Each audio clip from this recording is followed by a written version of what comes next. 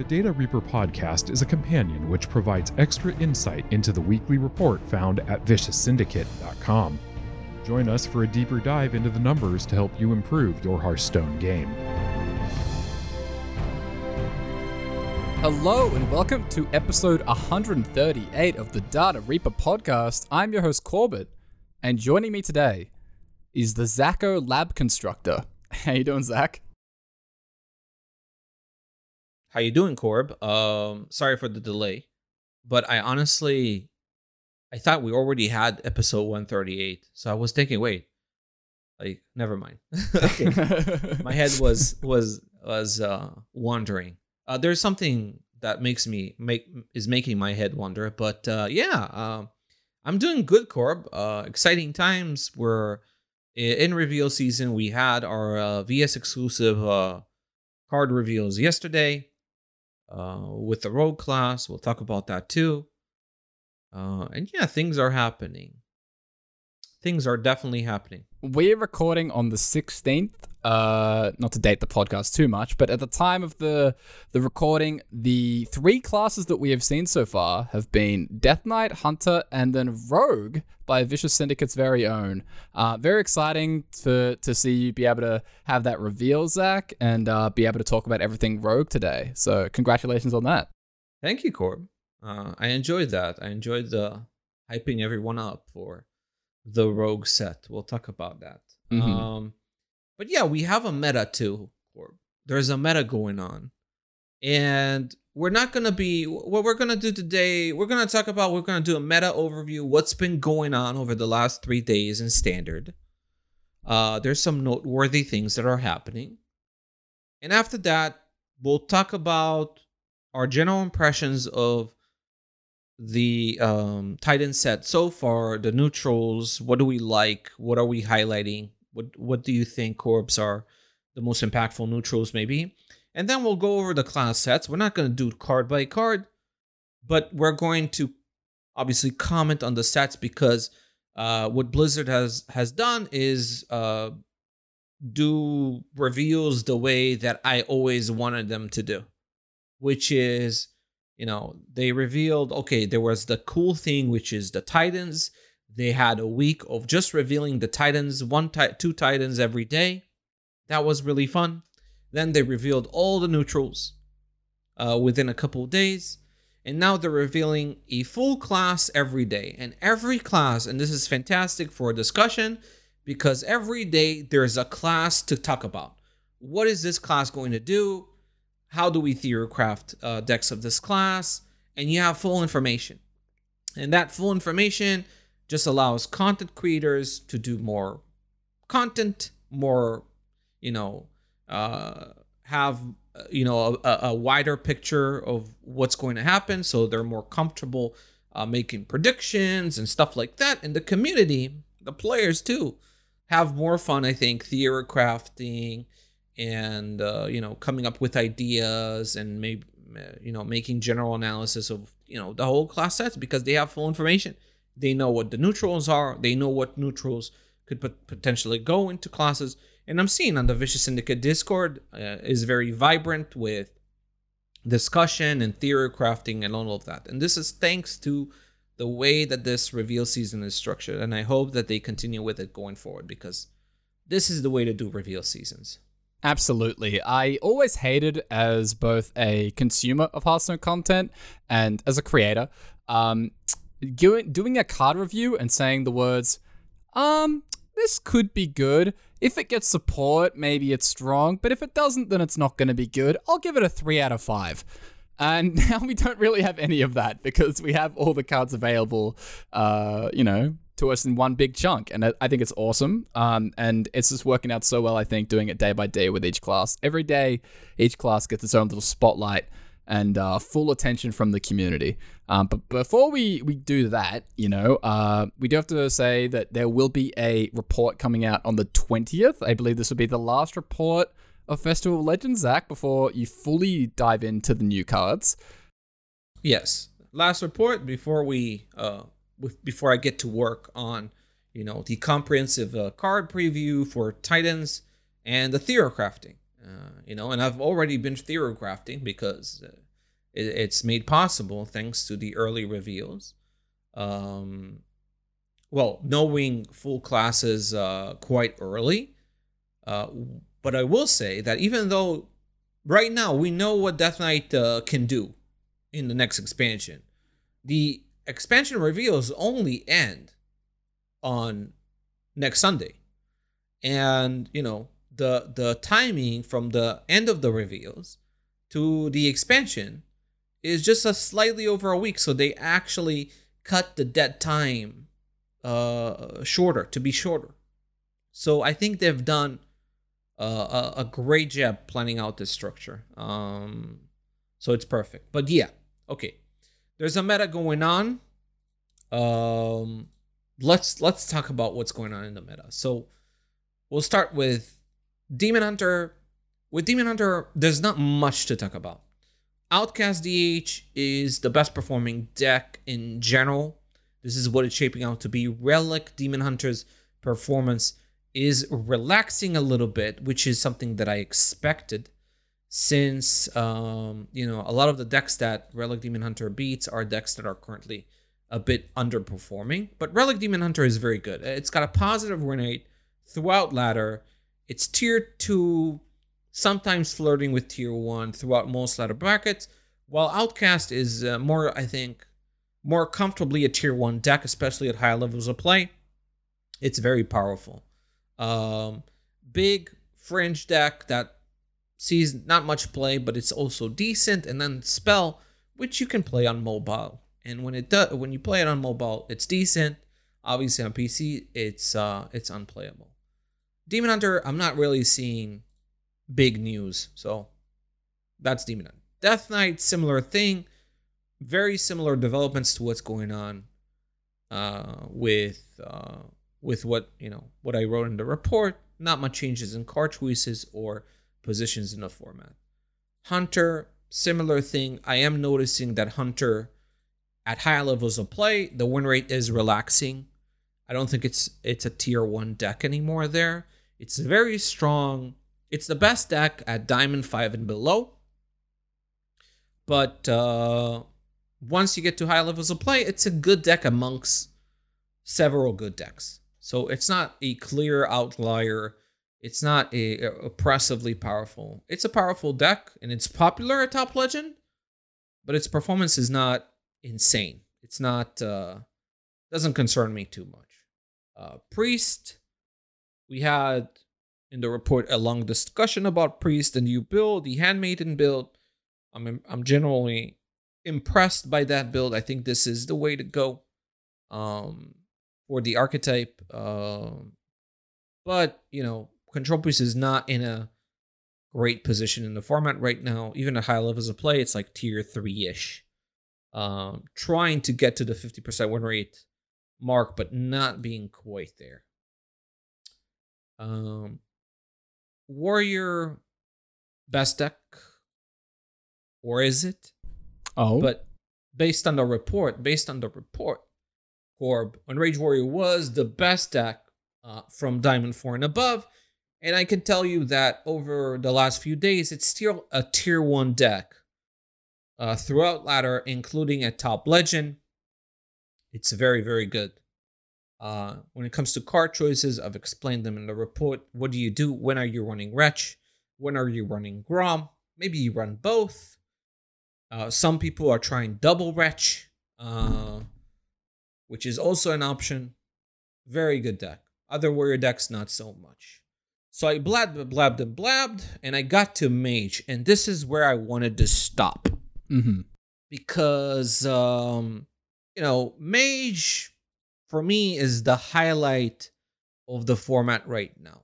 And no, I'm not talking about Spooky Mage, because Spooky Mage, yes, we discovered that it's possibly best alongside Bromath.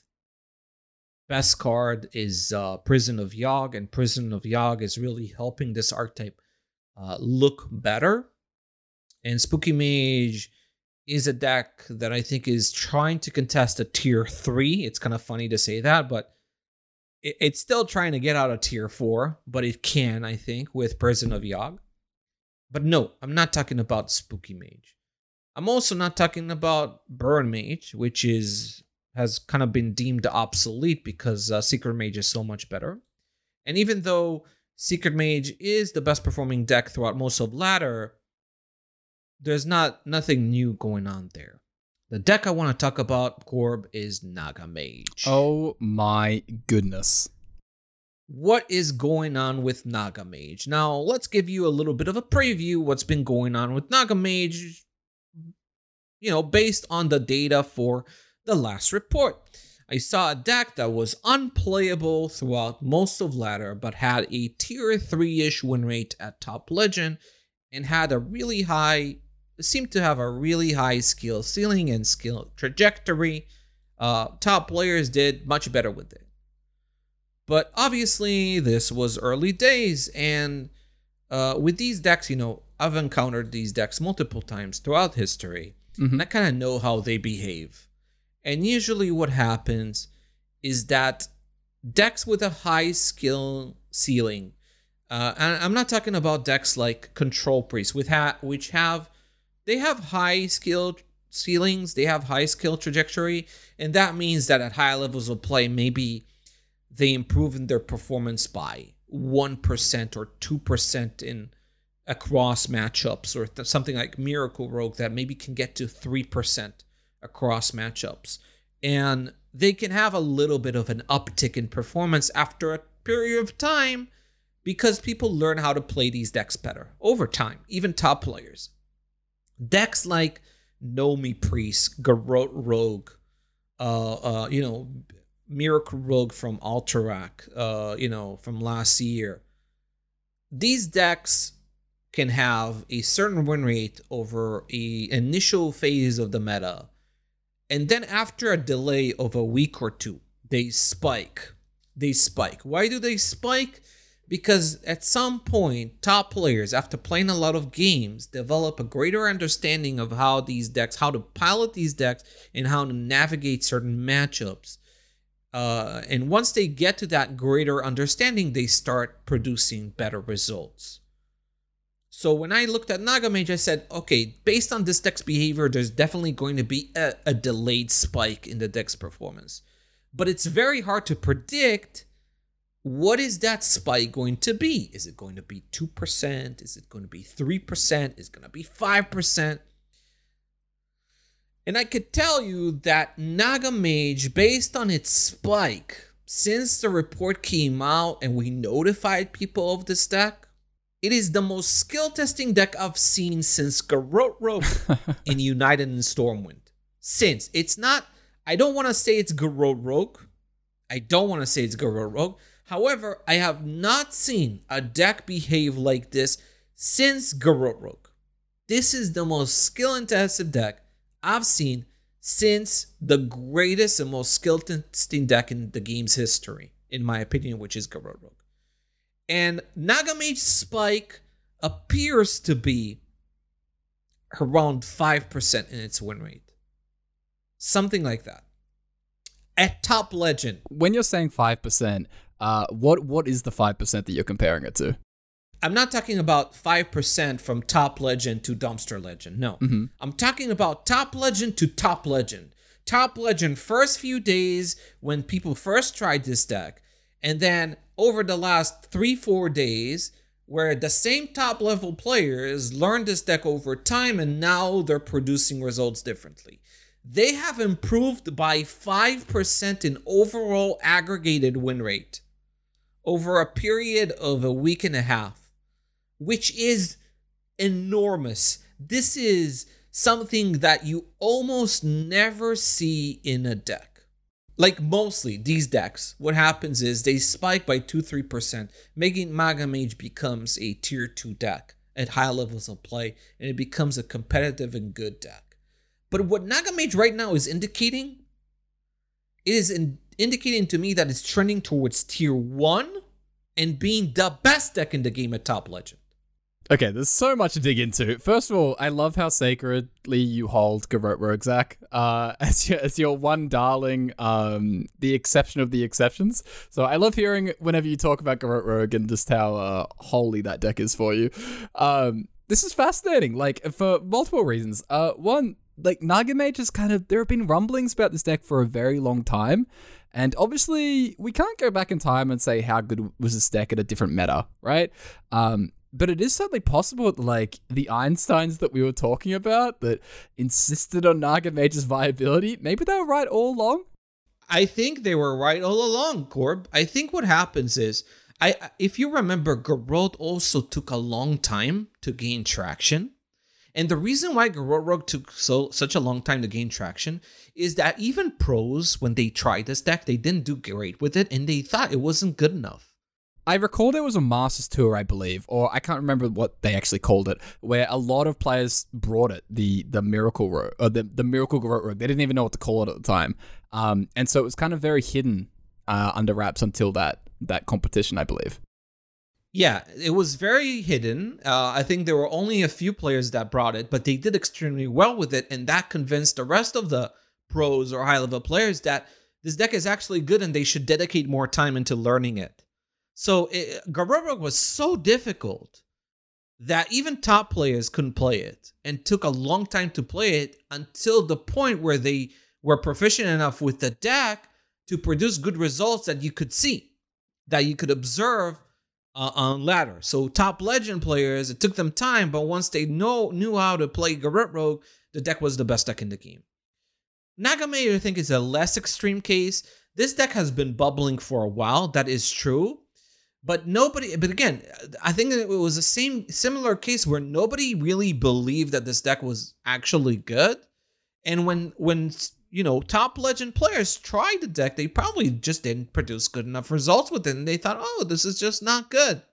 Because nothing changed over I guess there was a patch, and the patch could have had some impact with Chadroid, and Chadroid is not a good matchup for Nagamage. But I don't think that's the whole explanation. I don't think that explains all of it. I don't think Wampra is the thing that stopped this deck from gaining traction. It was probably just extremely difficult. Now, this isn't source bias. The thing is, sometimes decks have source bias. What is a source bias? They initially propagated top legend and are mostly played by high-level players who propagate them. And since only these players played them, initially they have an inflated win rate. But here we have a situation where Nagamage over time is gaining traction through, is starting to be played by more players, which should in theory reduce its win rate if you're talking about a source bias, because it's no longer a select few who play this deck. And yet the win rate is spiking, which indicates that this deck's win rate is not biased by the population of players who are running it. It's a legit spike. Yeah, I remember a similar thing with Wampa Druid, right? Like, the most engaged players were picking up the deck in the first couple days, and, the Wampa Druid win rate was super, super high, and it eventually fell back a little bit, I believe. But you say it all the time. I remember you talking about this in a deck that you previously mentioned, Nomi Priest. You're a little bit cautious, I remember, when the deck first became a thing, because I wasn't cautious. I learned how to be cautious because of Nomi Priest. Oh, was that the lesson? Okay. Yeah, Nomi Priest was trash. For like 2 weeks, I looked at this deck and it was trash. And I sent a report. It's just trash. It's just not good. And then 2.5 weeks later, the win rate spike. The delayed spike took so long. It was so abnormal, and I've never seen that before, that it surprised me. Then I said, okay, decks are actually capable of a win rate spike post 2 weeks. I'll pay attention to that. I'll keep that in mind. And since then, I've been more cautious about these kind of decks and studying how they behave. And I was saying, okay, Nagamage, this deck, very high skill trajectory. This deck is going to spike. I'm going to see what happens when it spikes. The spike happened, but the spike even surprised me. I expected like a 2-3% win rate spike. It's going to sit at tier 2. That's what I thought would happen. But again, this is very hard to predict. But the spike is 5%. It's bringing the deck to tier 1. It's bringing the deck to best deck in the game. And the spike is so high, Corb, I'm not sure this deck has a bad matchup. Oh. Like, I don't think this deck has a bad matchup. If you play this deck well, optimally, people love saying that.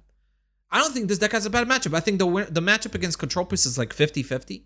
The matchup against Relic Demon Hunter is 50-50. Outcast DH is 50-50. And this deck beats Enrage, beats Hound Hunter convincingly. I think these matchups are like 60-40 range. And these matchups improved over time. These matchups, it didn't look like that. Naga Mage actually looked unfavorable against Control Priest like a week ago. It looked unfavorable. It looked under 45%. And it gained against Control Priest, I think 6-7%, as people learn how to play that deck better.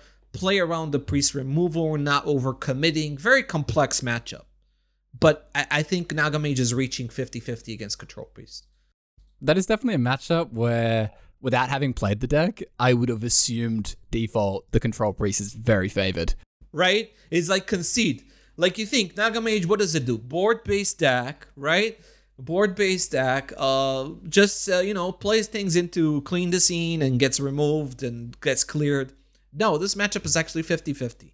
If you know how to play Naga Mage. So yeah, Naga Mage, we have one more report. We'll see where Naga Mage sits. Right now, the trend is number one deck at Top Legend. It's obviously not it could change obviously until the report. We'll see where it sits then. But I know that this expansion is ending soon, and we're all hyped about the new cards. But I want to take a moment of your time to appreciate greatness, because this is very unique. This is the deck that you're not gonna see often, obviously, since Garrote Rogue and United Stormwind. That's been a while. Naga Mage is real. Whoever was propagating and swearing that this deck is good was right. This deck is actually the nuts. And if you loved this deck before and you're a top player and you enjoyed Naga Mage back in Sunken City, and you want to bring back that nostalgia, you have 2 more weeks to play the hell out of this deck and do well with it. Because if you do learn how to play it, it's the best deck. It's better than Outcast. It's better than Enrage. Again, based on current trajectory. Is the secret already out, Zach? Or how much is the secret out right now? I mean, I think I saw Dead Draw hit number 1 with Naga Mage. That's probably going to further enhance the deck's visibility. I don't think it's a huge secret, but I think that it needs to be, this story needs to be written on paper. And I'm going to make sure that the story is written. And this is why I'm saying this in the podcast right now, because I want more people to play it. Because this is a very interesting case study. When something like this happens, I'm a data nerd. I really want to learn. I want to analyze. I want to compare this to, decks of the past. So, major news, Naga Mage. Nice pun there, Zach. Major news. So love that. Not what I was expecting. Love hearing about that, and especially development this late into an expansion. Like, we are so close to the new expansion coming out. There's 2 weeks away, and yet, it's always a nice reminder that there's a chance that there's something out there that players, aren't anticipating, aren't trying. To keep experimenting, especially with a deck that, is possibly this challenging. But yes, congratulations to all the Einsteins out there.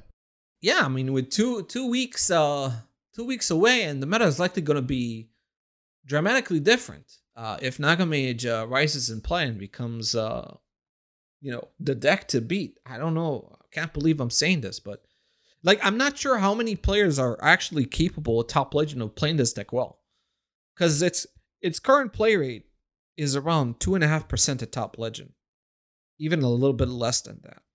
So how many players are actually capable? I don't think this deck can be higher than 5% play rate. I don't think that more than, maybe if you gave it more time, then people would understand exactly how to play it and would be, Garrote-like in popularity. Garrote at its peak was a pretty popular deck at Top Legend.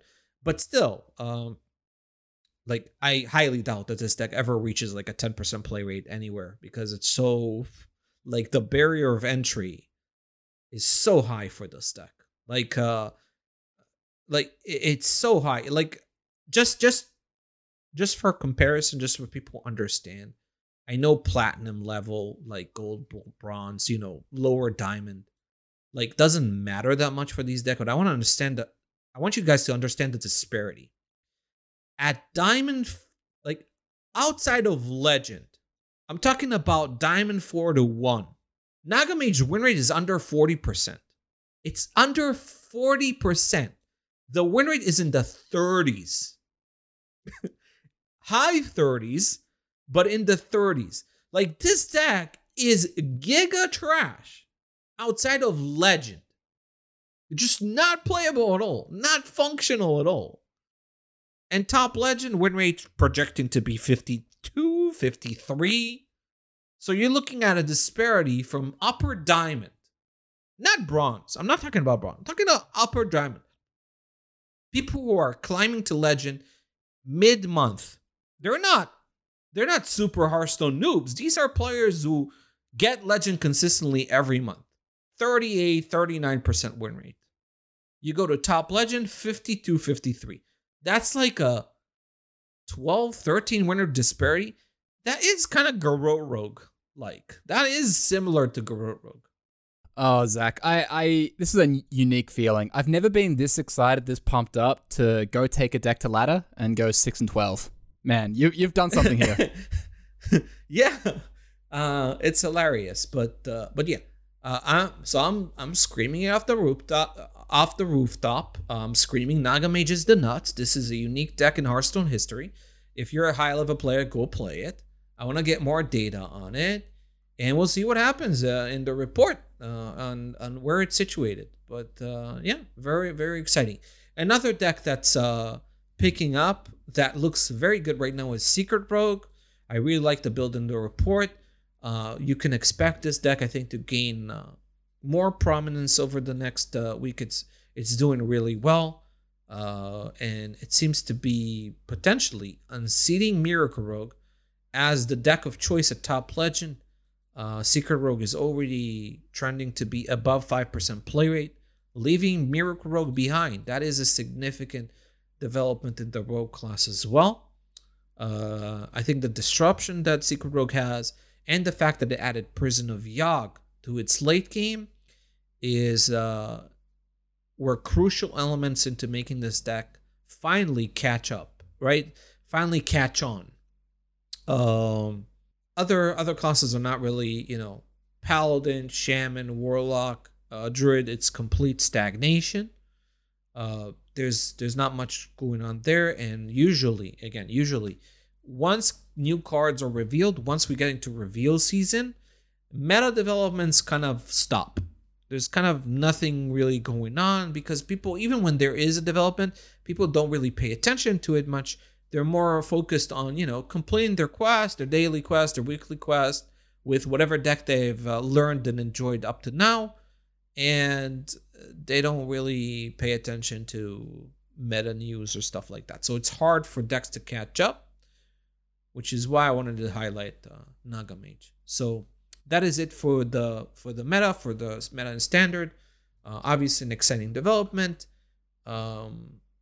But we'll see. We'll see what happens in the last report. It's going to be very interesting to see where Nagamage lands, because for a deck like Nagamage, 4 days is eternity, right?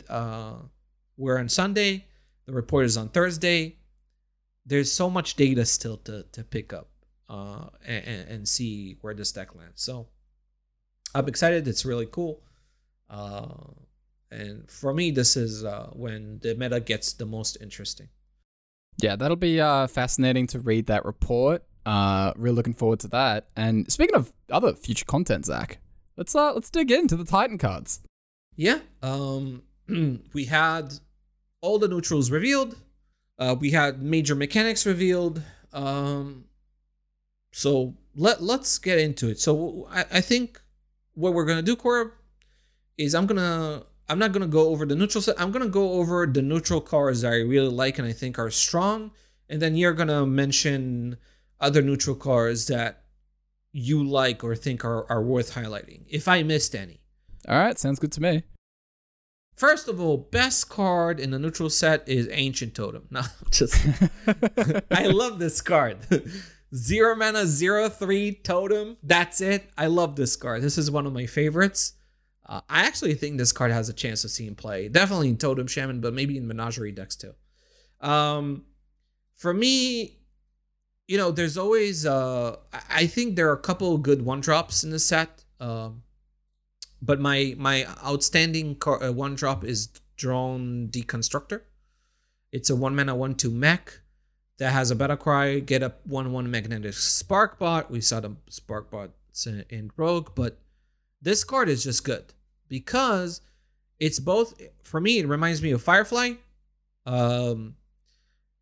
It's both a turn 1 play and it's also a turn 2 play, because what you can do on turn 2 is you play the Drone Deconstructor and you immediately attach the Sparkbot to it on turn 2. This makes it extremely flexible, and usually 1-drops that have the flexibility to become 2-drops always see play. This has a lot of people are saying, okay, mech decks, this sees play in mech decks. I actually think there's a chance that Drone Deconstructor just sees play in decks that are not mech decks, just because of the fact that it's both a turn 1 and a turn 2. Yeah, and even as a curve play, some of the options are quite decent. Like, Divine Shield, right? Like, all of a sudden you have a 2 mana 2/3 Divine Shield. And Very that could good. be useful. Very yeah, good. and that could be fine in decks that don't have a ton of need for synergy, but do need like solid early game. I definitely agree with you. I think this is like a 4 or 5-star card. I think it's the standout neutral, in my opinion. Yeah. I usually avoid the 5-star metric. I only have 4 because of what you said. I don't like to you say, oh, maybe this is play, maybe this doesn't. That 3 out of 5. This is what happens. People just. I will say that the 4-star metric does have kind of a cop out, which is the 2-star, which is maybe has potential or something like that. But I usually I like to be more, affirmative. I like that. You have to pick a side, no sticking on the fence with this one. You think it's weak, just say it's a 1. If you'll be wrong, who cares? But make a prediction. Stop, because when you say, oh, this might have potential, it's decent, might see play, then you're never wrong, right? But you never actually sound like you're saying anything meaningful. All right, what else has potential, Zach? I do like. I think that Mecha Leaper is a little bit slept on in mech decks. I think that kind of it's a 3 mana 2/2 mech with magnetic and has a death rattle. Give a friendly mech +2/+2 and this death rattle. Obviously, this is a Battlegrounds effect. You know that from Battlegrounds. I think this is very sticky. It can get very annoying, and it might look a lot stronger in practice. I agree. This is one of my more interesting ones. I thought there was a chance that you were going to slip over it and I was going to have to bring it up. But no, it seems like we're on the same page with this one. Yeah, I do like Mecha Leaper. I think that card's good. Another card I think people need to watch out for is Ravenous Kraken. The 3 mana 2/5 beast with a battle cry, destroy a friendly minion, and death rattle, summon a copy of it. So it's like half a cube. But the main thing is that if you remember Cube Dark Pact, what it did is destroy the minion and then summon 2 copies of it. You can still do it right now with Kraken. You can go Kraken Shallow Grave in Warlock. You can also Kraken into Yelling Yodeler in Hunter and Death Knight and have a similar effect of copying a threat and producing double it.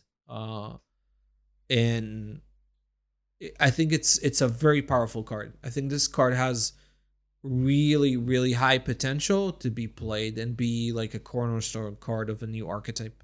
Okay, I'm going to zag here, I'm going to go in a different direction. I think it's definitely true that this card is probably a wider range of power, right? Like the potential is higher than a typical card. That's it. I'm not sold on it just yet. I think that without the ability to kind of get the additional copy, I'm a bit hesitant that it's going to be that strong in general. And some of the cards that it pairs really well with, like Yodeler, haven't really proven themselves. That there's enough support around that kind of archetype just yet. So I'm definitely open to it, but right now I'm a little lower without seeing a deck built around it just yet. I did evaluate Yodeler, and you guys probably remember very recently that I talked about Yodeler being bait in Unholy Death Knight and Yodeler builds being bad. The reason why Yodeler builds are bad is because they only have two primary targets to actually yodel, which are Nerubian Egg and Foul Egg. However, if you add Kraken into the equation, a card that you can also use to pop eggs, then I think Yodeler's consistently might increase. Also, this curves perfectly into Yodeler. It has 5 health, so it's hard to pop on curve.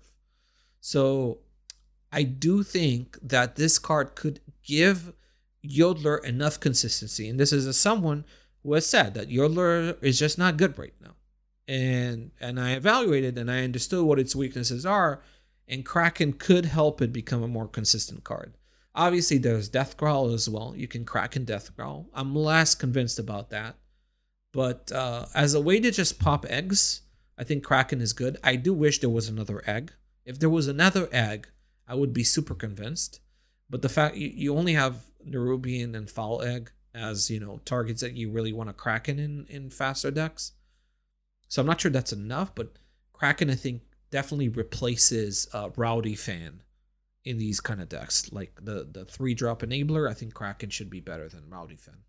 Other cards in a neutral set that are really cool. Well, I think Imposing Anubisath is probably my favorite neutral.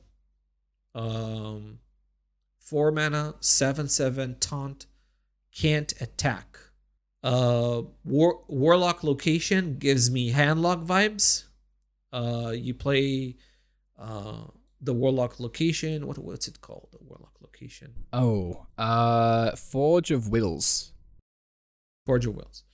Yeah, so you play Forge of Wills on 2. You play Anubisath, Imposing Anubisath on 4.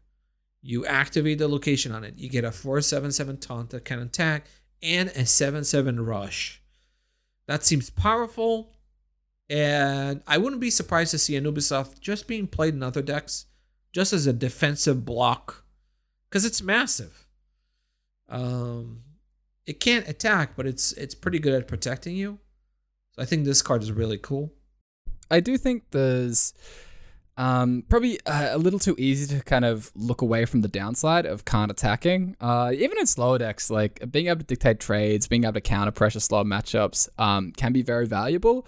But in the absolute slowest decks, or in decks that are able to leverage the body with the location, for example, in Warlock, I can see it being very useful there. But something like, slow Warlocks, maybe, I don't know if like a Blood Death Knight or something along those lines. Yeah, some players think that you just play it in Priest or Blood Control just as a roadblock, and I'm not convinced about that. I think you need to be able to enable it because can't attack is a huge drawback. The card just sits there and does nothing. Otherwise, like it just sits there and blocks the opponent. If you don't actually do anything, if you don't leverage this card, then I don't think you just slap it. But since Warlock has Forge of Wills, is a perfect card for it. So I think you can leverage it and actually use it in a offensive way as well. So I do like it. I think Serenite Tolvir is kind of funny. It's a 4 mana 3/5. It's basically Tazdingo. Taunt. Whenever this is attacked, draw a card. I think this card is interesting. This could be quite a few cards. You can compare it to Treasure Guard a bit. And then it doesn't look that impressive. And I don't think you just slap it into decks because the stats are bad. And if you are the one who is trying to pressure, this does kind of nothing. But, obviously when you look at this card like that, you just imagine you playing this against like a board flooding deck and they're forced to attack into it and you draw like 2-3 cards. That's like the best case scenario. But it is a card that's curious, especially in decks that hand buff. Like if you hand buff this, then it gets pretty scary, right? For the opponent. You might mill yourself actually. Yeah, the like a deck like hand buff Death Knight. I know that people mightn't remember that archetype. There's actually been quite a lot of hand buff Death Knight support. And one of the problems that I kind of looked at with that is that it doesn't have great card draw options. Like it just doesn't have great way to reflop the board. And so this could be something that definitely fits into that type of archetype. Yeah, I played hand buff Death Knight a lot in the Theorcrafting streams of Festival of Legends. And I had a lot of fun with it, but definitely what I noticed is that there was a lack of card draw. And Tol'Vir can definitely help with that. This is a card that you might throw into that kind of deck. So I do like it. I think Containment Unit. It's a 7-mana 6/6 mech magnetic. The Death Rattle is summoned a random 8-cost minion. Oh, he's huge. This is a massive card. This is a gigantic threat. I think it gives mech deck a much better late game. Like I think mech decks are generally going to top their curve with this card. And if you land Containment Unit, you just win. Like it's so much stats for the cost. And it seems slow on paper, but I'm telling you, this is a win condition card. So I think people who, look at it initially say, oh, this is a weird, expensive card, never sees play, right? No, this is the win condition of a mech deck that focuses on magnetic. Like think about playing this Containment Unit and then you play Lab Constructor in Rogue and copying it. Like the game is over. So I think that card is pretty interesting. And also I do like Son of Hodir. I think that card might see play in Druid. It's an 8-mana 8/8. The battle cry is shuffle 4 8/8 giants into your deck that are summoned when drawn. So I think you can play Jailer into Son of Hodir, and that's kind of a big win condition, right? In a ramping deck, obviously you ramp a lot, so expensive cards look a little bit better. I am disappointed though by Storm Giant, which is the 8-mana 8/8 taunt that forges endlessly, and every time you forge it costs 2 less. I think that card could have been better. Generally, if I look at the whole set, Corb, I would say that obviously it may not turn out that way, but Forge seems like an expensive mechanic. Like it seems like the Forge cards strike me as a bit underpowered. I would agree. When the mechanic was first announced, I was generally excited. Like we saw the 3-drop, the Cyclopean Crusher as the example. And I thought, you know what, like we've seen tradable, being able to buff up your stuff and not float mana and get a payoff. That's always nice, right? But I would agree that what we've seen so far has been a bit underwhelming. It feels like you're rarely getting more than your 2-mana investment back. And so, yeah, I'm just not loving it from what I've seen so far. A lot less flexible than I would have hoped. Yeah, the problem with Forge is there are a lot of decks that can't afford to just pass turns, especially if you're playing an aggressive deck. I doubt you can actually Forge comfortably. Like forging on 2, if you're playing an aggressive deck, just doesn't seem like a viable strat. And it just seems like, it feels to me, I'm not sure if it's right, that at some point in design, Forge was 1 mana, like tradable, and then they nerfed it to 2. Like, it just kind of feels like that after looking at the cards. Perhaps, yeah. Forge seems expensive. I will say Forge has a huge payoff, which is Ignis, the Eternal Flame, the 4-mana 2/4 that we're not going to specify. It just, you can discover weapons, and the weapons are nutty. Like, this card is going to be good. But the fact that you need to play Forge cards, probably at least 3 in your deck, so that you can consistently Forge before you find Ignis, kind of makes it more difficult to fit, because I do think that Forge cards are just, they just don't, they all seem kind of meh. Except for one. We have only seen the neutrals for most classes so far. So, it's pretty typical that, like, even if you're talking about something like tradable, there might be some stronger Forge cards in the class sets, because that's pretty normal. There's definitely a chance. I do think there's one Forge card that I'm a big fan of. We'll get to that, but eventually. I think in Druid did not have a full class reveal, but I do think that Embrace of Nature, the 1-mana Forge card, draw, choose one, card, Forge, it has both effects combined. This card is definitely going to be meta. It's definitely going to be strong, but the other Forge cards I have not been impressed with thus far.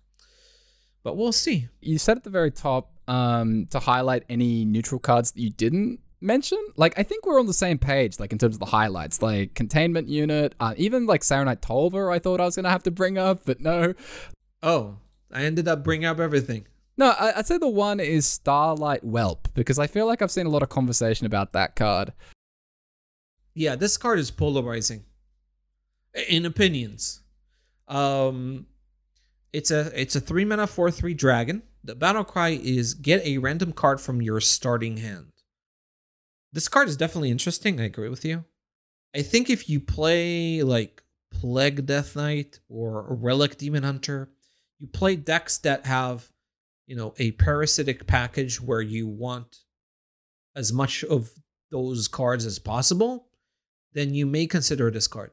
I generally agree with that. Because if you're playing Relic Demon Hunter, you're hard mulligan. Your hard mulligan is for relics and Relic Vault. And if Starlight Whelp is battle cry, add a relic to your hand, then it's definitely good. Relic Demon Hunter plays School Teacher and Erobian Vizier, so it can discover more relics. So it makes sense that Whelp would go into that deck. Also, Plague Death Knight might play this. But it is a 3-mana 4/3. And if your starting hand is bad, it kind of enhances your starting hand being your hand being worse. So I'm not sure how that turns out, but yeah, this is one of the more playable neutrals. Okay. So is that all of them that you were looking to touch on before we get into the class cards? Yeah. All right, great. Yeah, so you've mentioned the Plague cards, so I think that's a great place to start. So let's go look at Death Knight, Zach. The new Plague mechanic. Yeah. I mean, there's I think Plague Death Knight is definitely a deck that I generally don't like. Death Knight. I'm not attracted to the class and its archetype so far, but I think I might give Plague Death Knight a go. It sounds quite cool. It seems like their solution, Team 5's solution to people playing triple runes, and that's it. They initially introduced the Death Knight class, and they gave triple runes of Blood and Holy and Frost. They gave them such powerful cards that there really is no reason to deviate. And now with this Plague archetype, they're kind of forcing you. If you want to play this whole package, you need to go 2 Unholy and 1 Frost. Now, I'm not sure I'm a huge fan of this approach, but it seems like they don't really have a choice if they want to diversify the rune selection. But it does give you a sense that rune selection is more of an illusion of choice rather than something that people are actually have the flexibility to go. If you want to play a certain archetype, your runes are kind of locked. They're kind of decided. You can't really tap into different runes. And that could definitely be true for now, right? Like, the Death Knight class comes out, it's very separate into the 3 different runes. Then later in the mini set, they offer a rainbow payoff. Players start experimenting with that, but it doesn't really land too well. And now they're kind of forcing you into a 2 Unholy, 1 Frost. So it's definitely possible that right now we're just going step by step. 3, then they force us to diversify, and then maybe in the future, the rune selection can become a little bit more organic rather than packaging the cards in this way. Yeah, definitely you can look to April when there's rotation and things like Vampiric Blood and Frostmoon's Fury are going away. at that point, I think a lot will open up when it comes to, rune selection, maybe that flexibility. It's fine for what it was now. I think it was a good idea when at launch you just release strong triple payoff and just introduce this is blood. This is what blood does. This is what unholy does, and this is what frost does. I think for what it was supposed to be, an introduction to the Death Knight class and a way to just understand and experience it, I think it was good. Like, I think it's fine to have strong triple rune payoffs, and I hope that they continue to have strong triple rune payoffs. But when it comes to offering other, rune choices, it's something that they can definitely develop over time. For now, Plague, I think, has a good chance. Looking at it, it has, for me, it's a bit strange that it's not a rainbow deck, because the Plagues are Blood, Frost, and Unholy.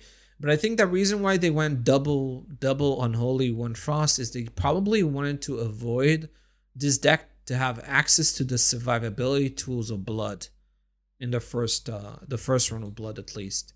And we should mention what the Plague mechanic is, in case anyone isn't completely aware.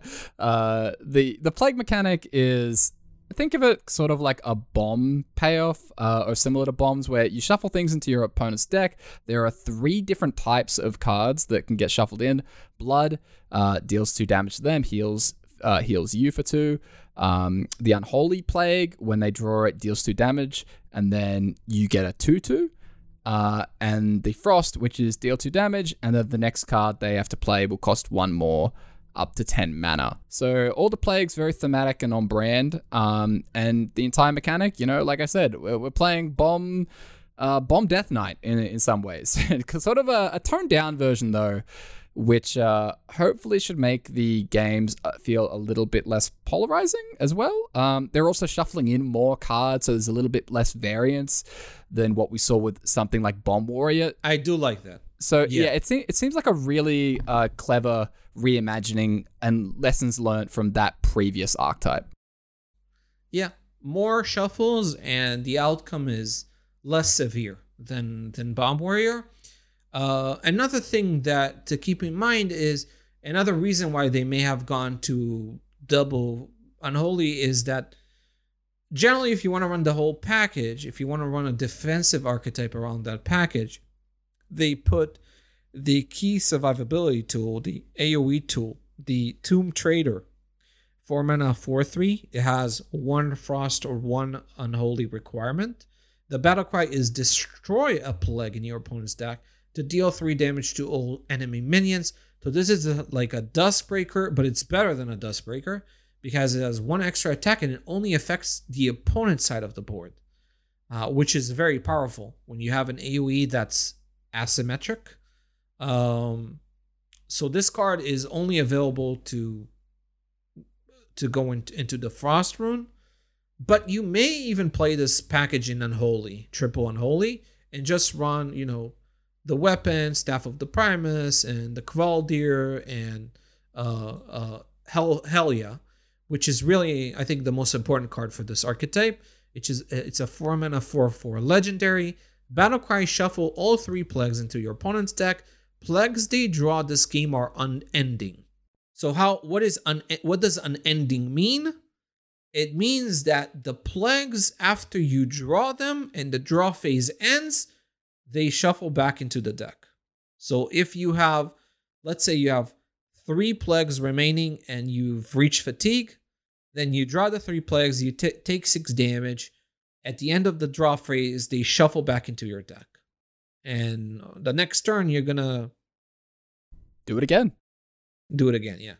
So it gives you basically inevitability. This card is what provides, you can potentially, without Discoverers, you can shuffle 17 Plagues into your opponent's deck, which is 34 damage. That's a lot. But Helia makes sure that even the most, life-gaining archetypes, like Blood Control Death Knight, like Control Priest, cannot outlast the inevitability that the Plague Death Knight can dish out. So this gives a lot of late game power to this deck. And it's exciting because when you have inevitability, you can build a deck that focuses on survivability.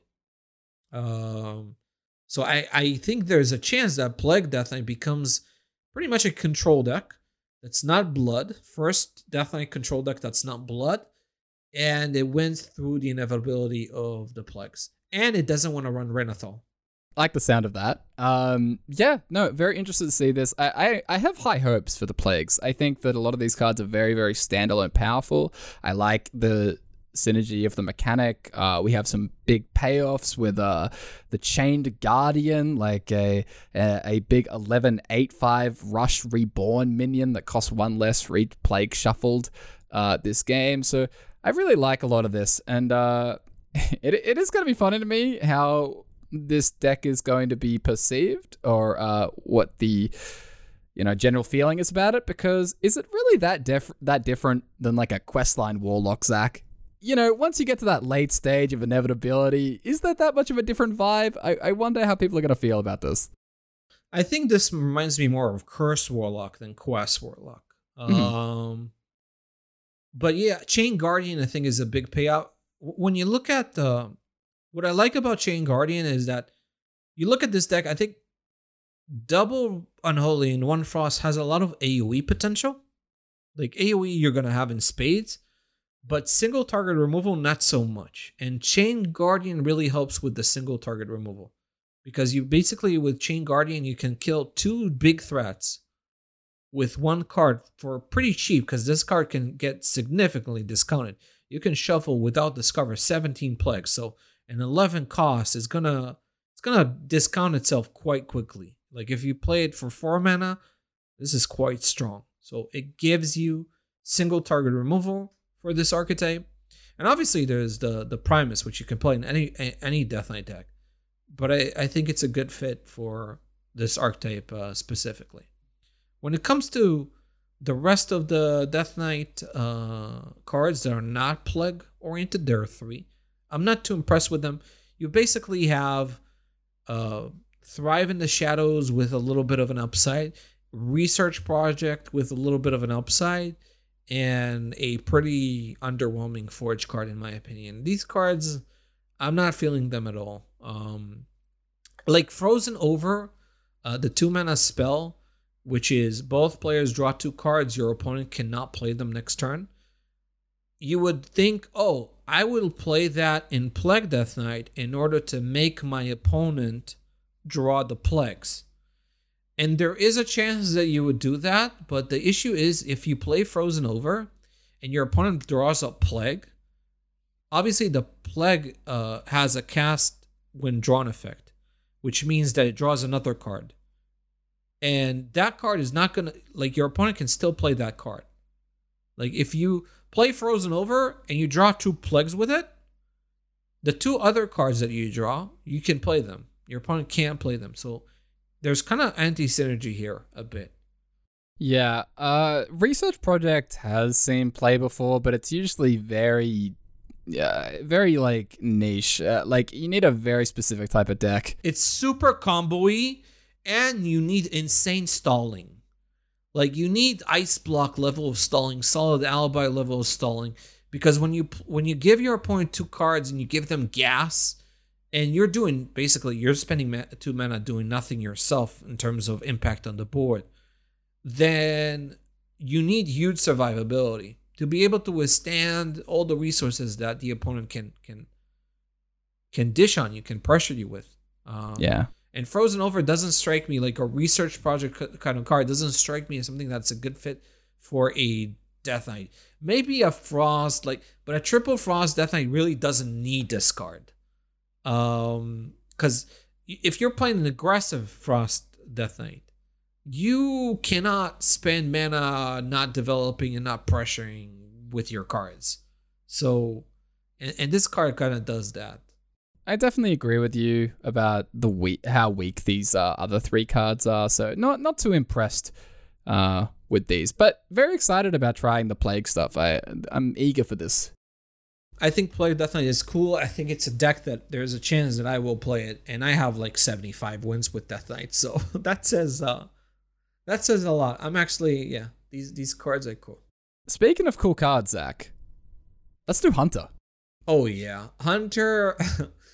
Honestly, after looking at these cards, I think there's a good chance that Hollow Hound gets nerfed, which I will hate because I really like Hollow Hound.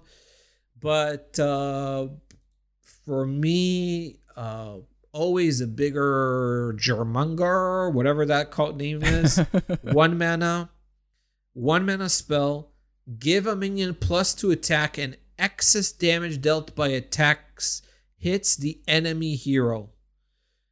This card is insane, is an insane finishing card for Hound Hunter because there are 2 targets that are particularly scared with it. One is Hollow Hound. You play this on Hollow Hound. Think about this. Your opponent has like 3 minions in play. You play Hollow Hound, you play ABJ. I'm going to call it ABJ. Hollow Hound now has 5 attack, cleaves, heals you for 15, right?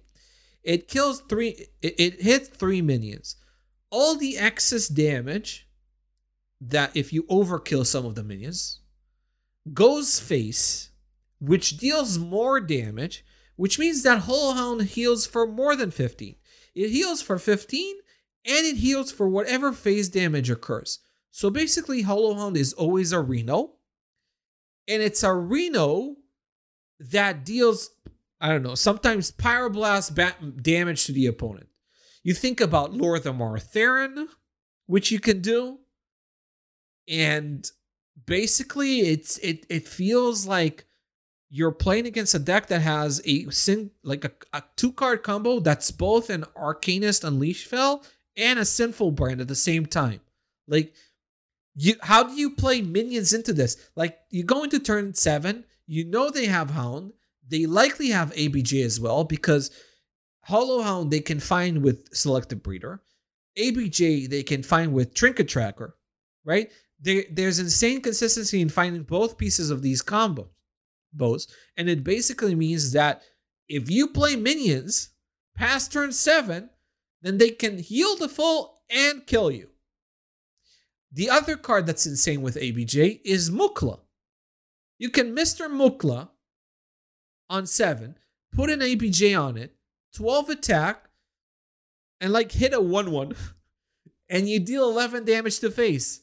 Like, it turns Mukla into a charge minion, right? It basically becomes a charge minion. I think Mukla, you start running it in every Hound Hunter with this card. So when it comes to a standout card in this set for Hunter, immediately, always a bigger Jormungandr is insane.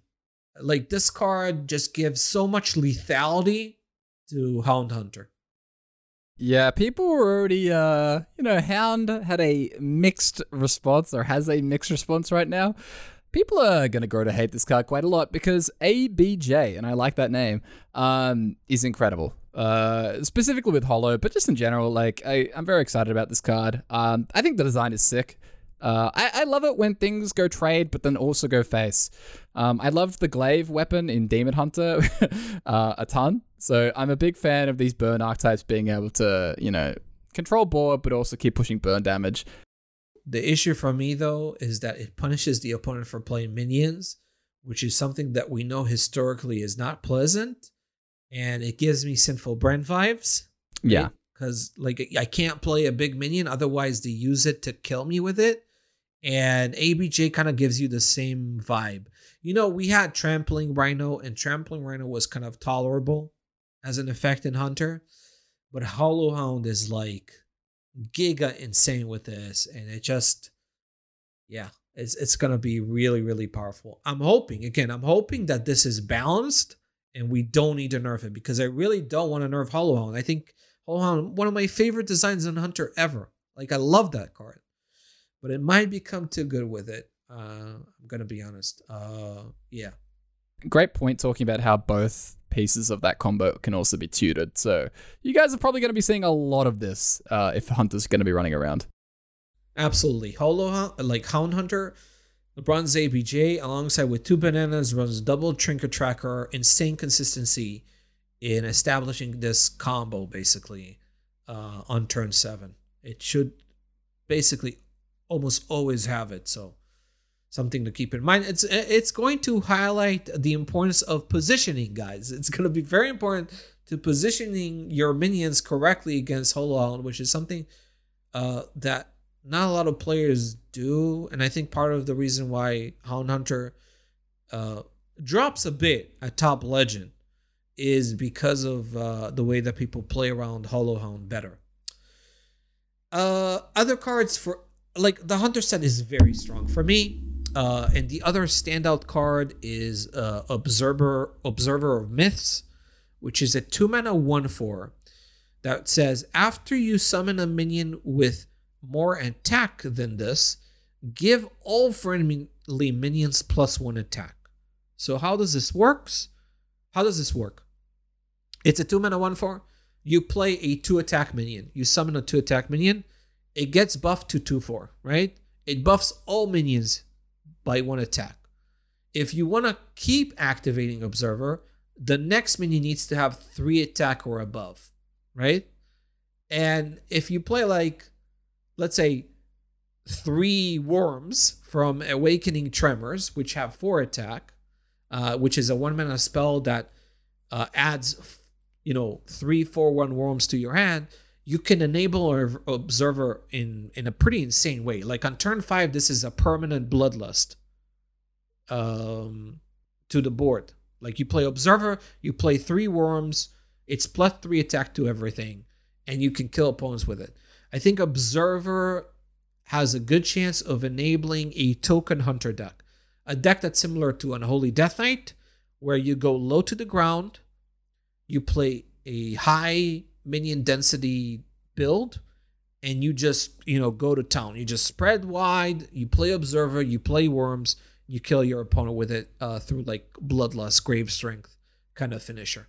Yeah, it reminds a little bit of like Helveria in Demon Hunter, but just a ton of lethality, just a huge pressuring unit that you feel like you have to immediately kill, but with the 4 health body as well, there can definitely be matchups where it can just come down on curve in the early game and start initially pressuring like a ton, especially with that Awakening Tremors and the 4/1 worms that you get. That card is more impressive to me probably even than Observer of Myths. The Schooling 2.0, the Hunter version of Schooling, that card looks amazing. That card is also really annoying with monkeys. Like imagine you're playing Barrel of Monkeys and you're hiding these 4 attack 1-drops with the Silverback Patriarch that protects that worm. Gets really awkward unless you have over the top removal to deal with it. It's like it's big threats, like 4/1s. Yeah. It's like, yeah, you can ping it, but like imagine you play it into a rogue and he has to dagger these worms down. They're gonna die. And again, if you hide it behind the Barrel of Monkeys, then it can get really annoying. So I do agree that card is low-key quite powerful, but it just enables Observer so well.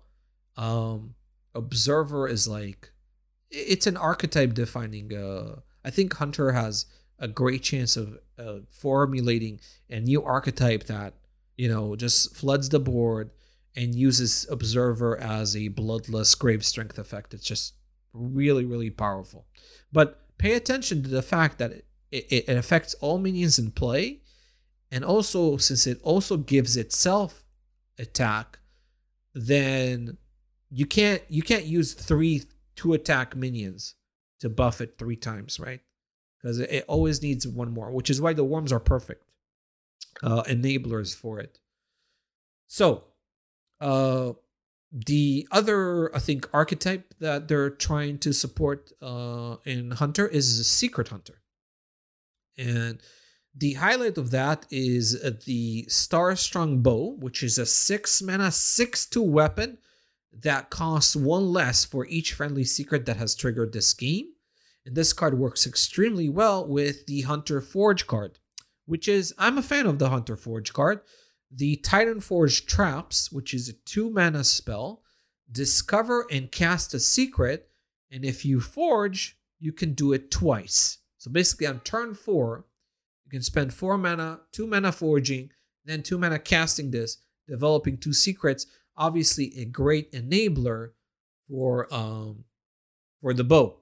And this bow is 12 damage. And that 12 damage comes down very fast because it's 6 attack on 2 charges.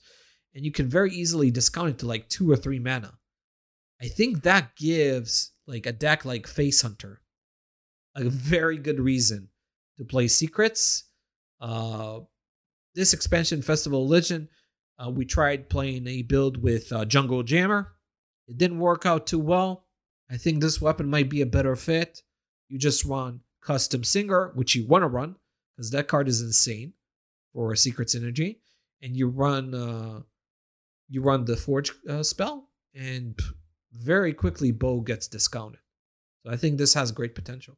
Yeah, the bow is incredible. Often a little bit of a weakness of this type of archetype with secrets is that because you package the deck with so many secrets, you don't necessarily have a great ton of lethality of ways of closing out the games. Like, you can be a pest, but you got to be able to try and kill people. And bow helps fix that weakness by a ton, because 12 damage is 12 damage. That's a lot of damage.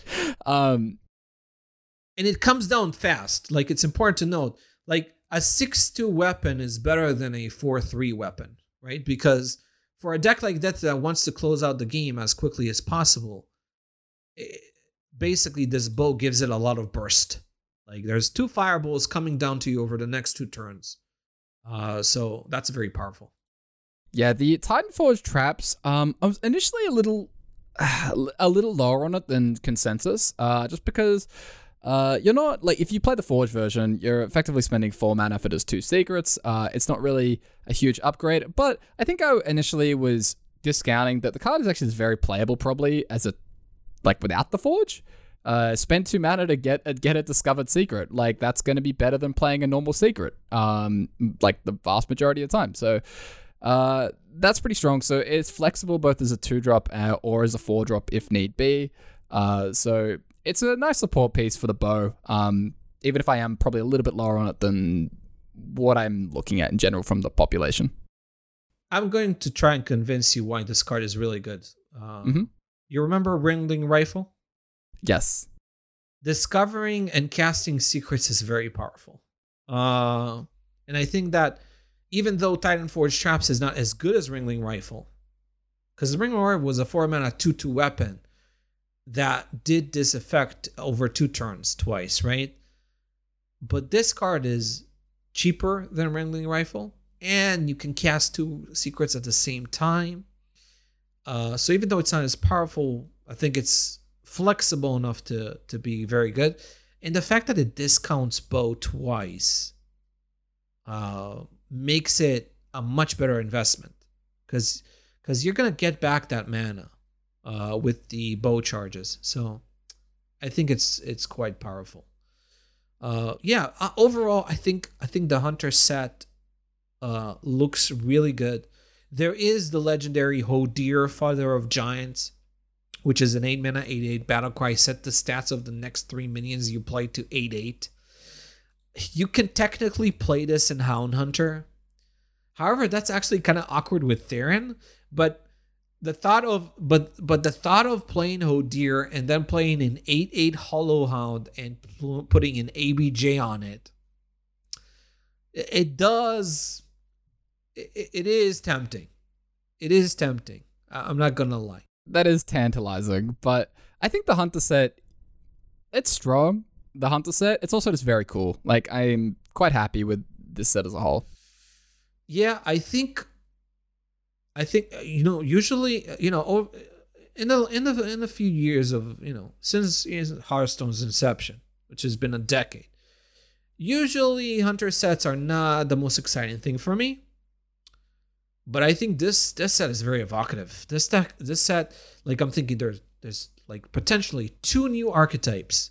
They made 2 cards, Observer and Bow, that really makes you lean into new archetypes. And then they made ABJ, which might be a mistake eventually, but it is very exciting for the existing archetype that Hunter has. So it feels like Hunter has a lot of options. It suddenly looks a very versatile, very interesting class. Like just look at what happens when you give Hunter life gain. Again, I'm gonna say this again. I think that when you give classes life gain and card draw that they normally don't have a lot of access to, then it opens up so many new possibilities for the class, and it just becomes more interesting and versatile, because Hunter used to be this class that curve out with minions and go face, and if that doesn't kill the opponent, then you lose the game, and that was kind of getting old. So I'm really happy that they're willing to diversify the directions that the class can step into. Speaking of new possibilities, Zach, let's go to Rogue. Many new possibilities here, things that I haven't seen in this class before. Now, you've already given a lot of analysis in the reveal content about Rogue, but this is also a great chance to reiterate some thoughts, or even put out some new, perhaps harsher, or I don't know, thoughts into the Corb, world. you can say it. I didn't want to say it. When I write the reveal article, obviously, I'm going to be optimistic. I'm going to, initial impressions, say what these cards can do. And then maybe in a podcast, I'm going to say, you know what? This could have been better. So I'm going to say it. I feel like my impression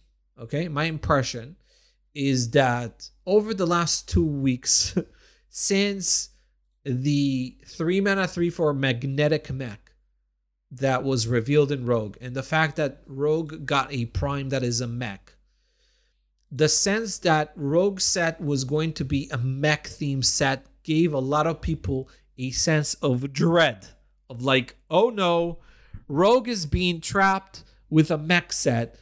The class is done. It's over. It's Jover. And the reason is, there's a good reason for it. Mech decks are generally one-dimensional, and they have a very short shelf life. What does that mean? Is that usually you don't see players playing mech decks past the expansion where they were released. And even then, those decks are usually very limited at high levels of play, where more engaged players play, and usually they get a bit boring. Like tribal decks that have, that you introduce a full set, and Rogue has had it. It had it in Sunken City, where everything was pirates. It had it to a lesser extent. It wasn't exactly tribal, but it was like kind of a package that you had to play together in Festival of Legend with the combo set.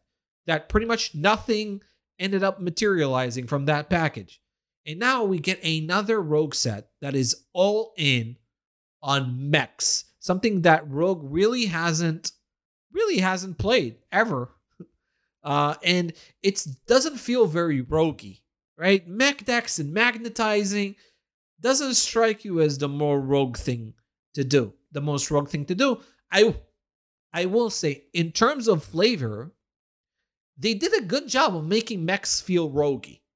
I do think that Mimiron the Mastermind is a really nice way for them to introduce a mech, but also a rogue card, where you have you generate the scraps, the spark bots, and you combo them. Multiple ones you played alongside Mimron, and you generate the basically the enhanced spare parts or gizmos or whatever you want to call them.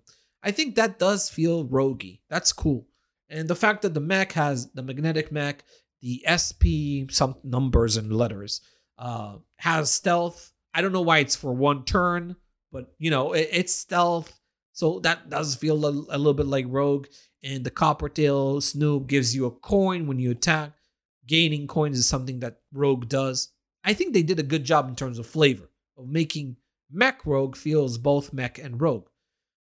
But the player base, there's at least some of it, I think, more highly engaged. The ones that reads data reports and goes to on our Discord is concerned that Rogue is kind of trying to survive off of basically a good Nathria set. You've got the Secret Archetype. That's competitive. You got the Miracle Rogue Archetype. That's fine. All of these things eventually rotate in April.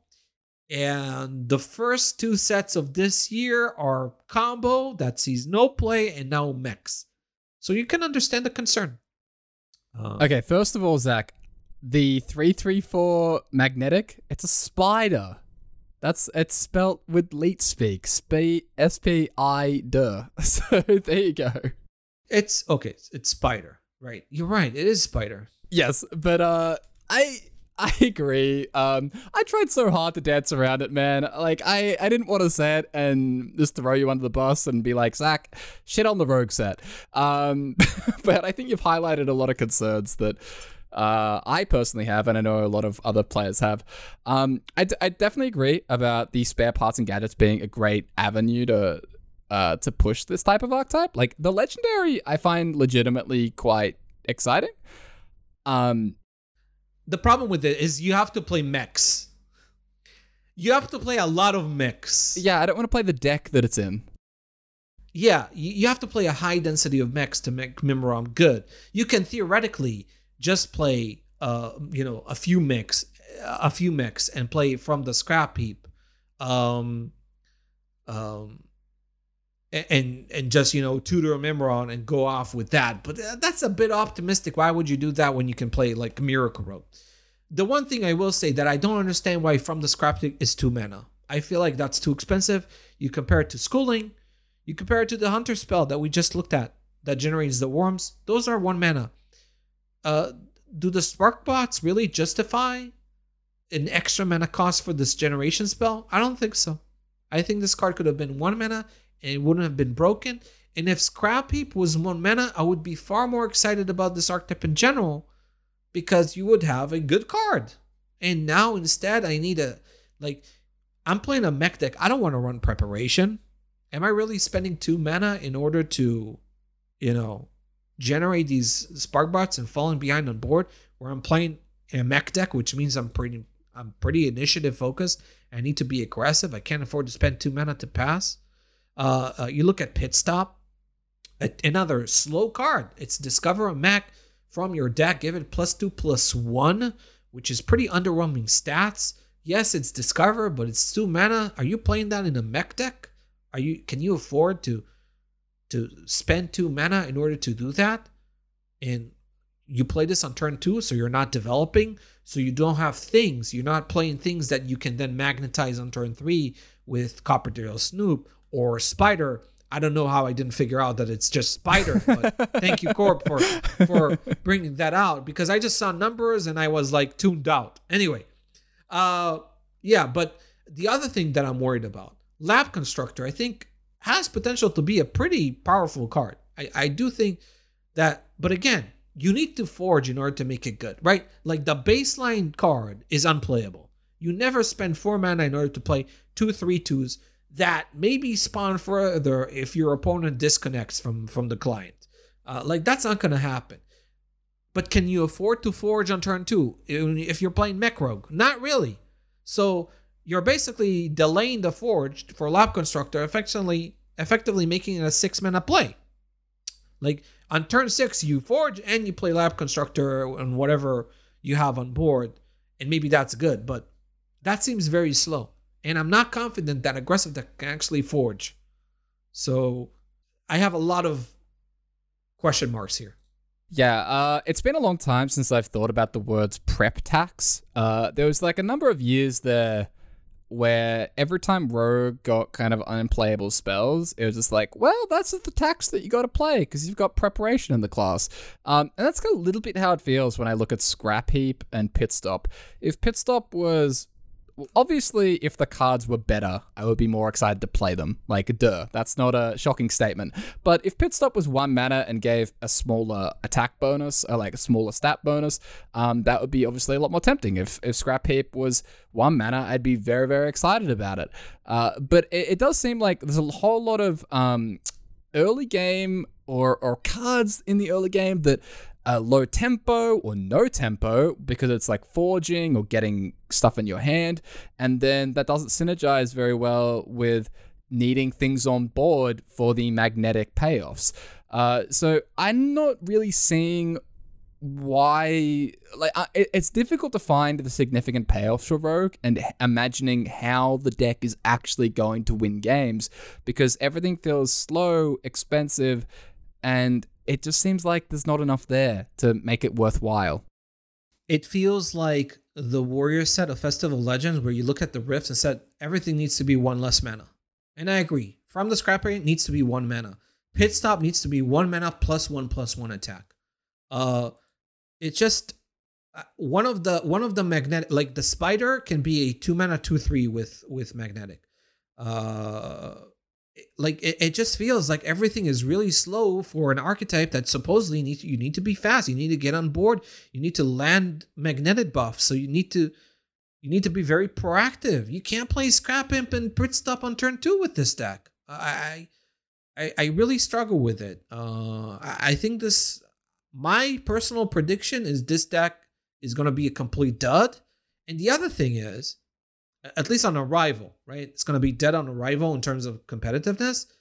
But even if it's good, let's say it's good, this deck has seen no play past Diamond 4. Let's be honest. Like, this deck might see a little bit of play initially, and then even if it's good, people might quickly get bored of it.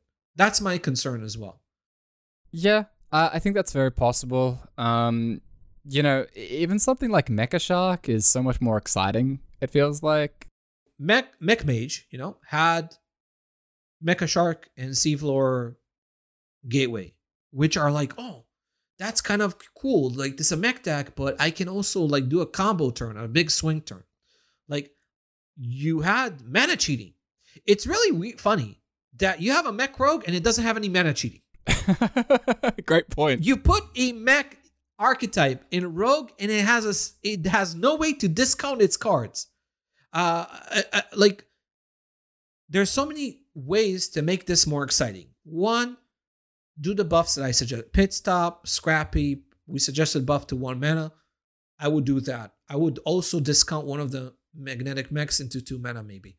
The other thing you could have done, put Mech Warper or Galvanizer in core, and things get a lot more interesting with this archetype.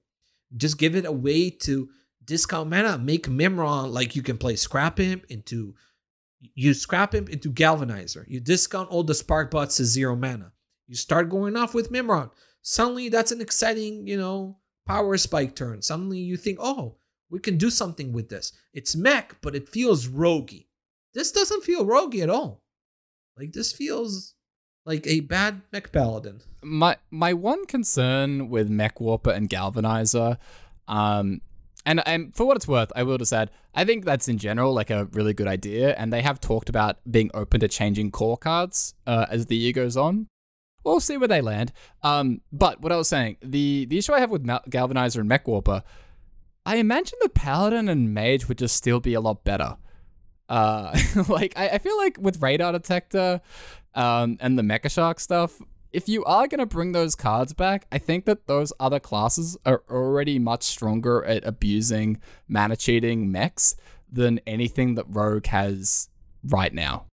It's amazing how we're saying this. Paladin and Mage are much better at mana cheating and abusing cost discount than Rogue. What is going on here?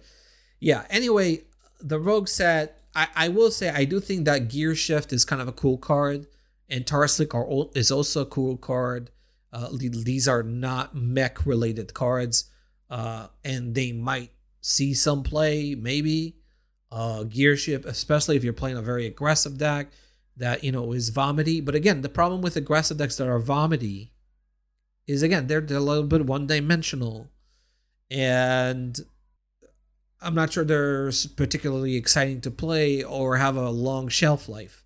I don't really see in this set I don't really see a compelling set with a long shelf life.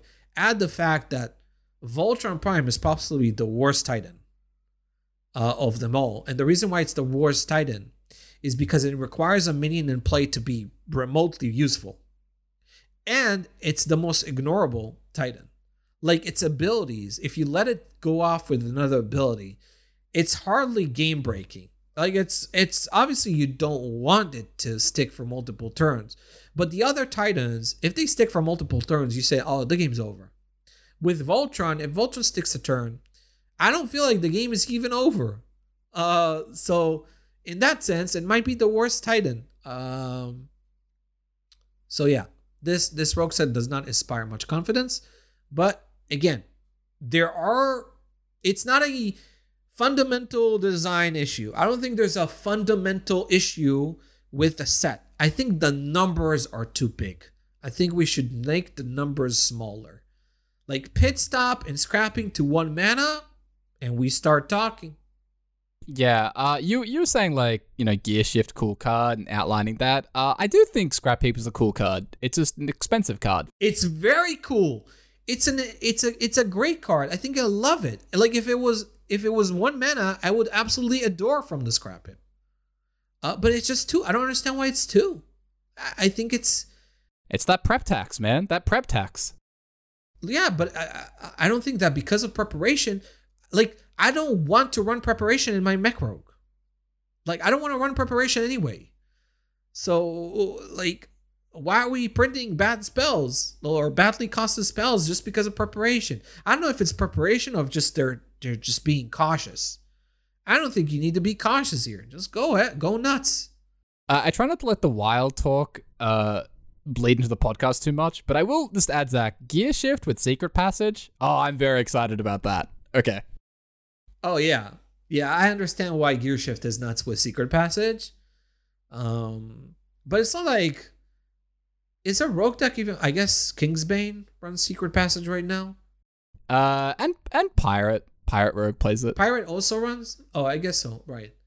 I guess. But these decks are not overly... They're not too strong right now in Wild. So we had a Wild report. You know where these decks are located. Yeah, Gear Shift I think is a good card. I do think Gear Shift is good. I think Tarslick and an Explosive Ship might be hilarious. And maybe you run a control... Okay, hear me out, Corb. We're playing Control Rogue. We're playing Pit Stop in order to tutor Explosive Sheep. And we're going to Tarslick the Explosive Sheeps. And we have AoE and Rogue. Control AoE Rogue and Mech Rogue. Oh, I'm so excited. I would be super hyped for a control, like a hard removal Control Rogue.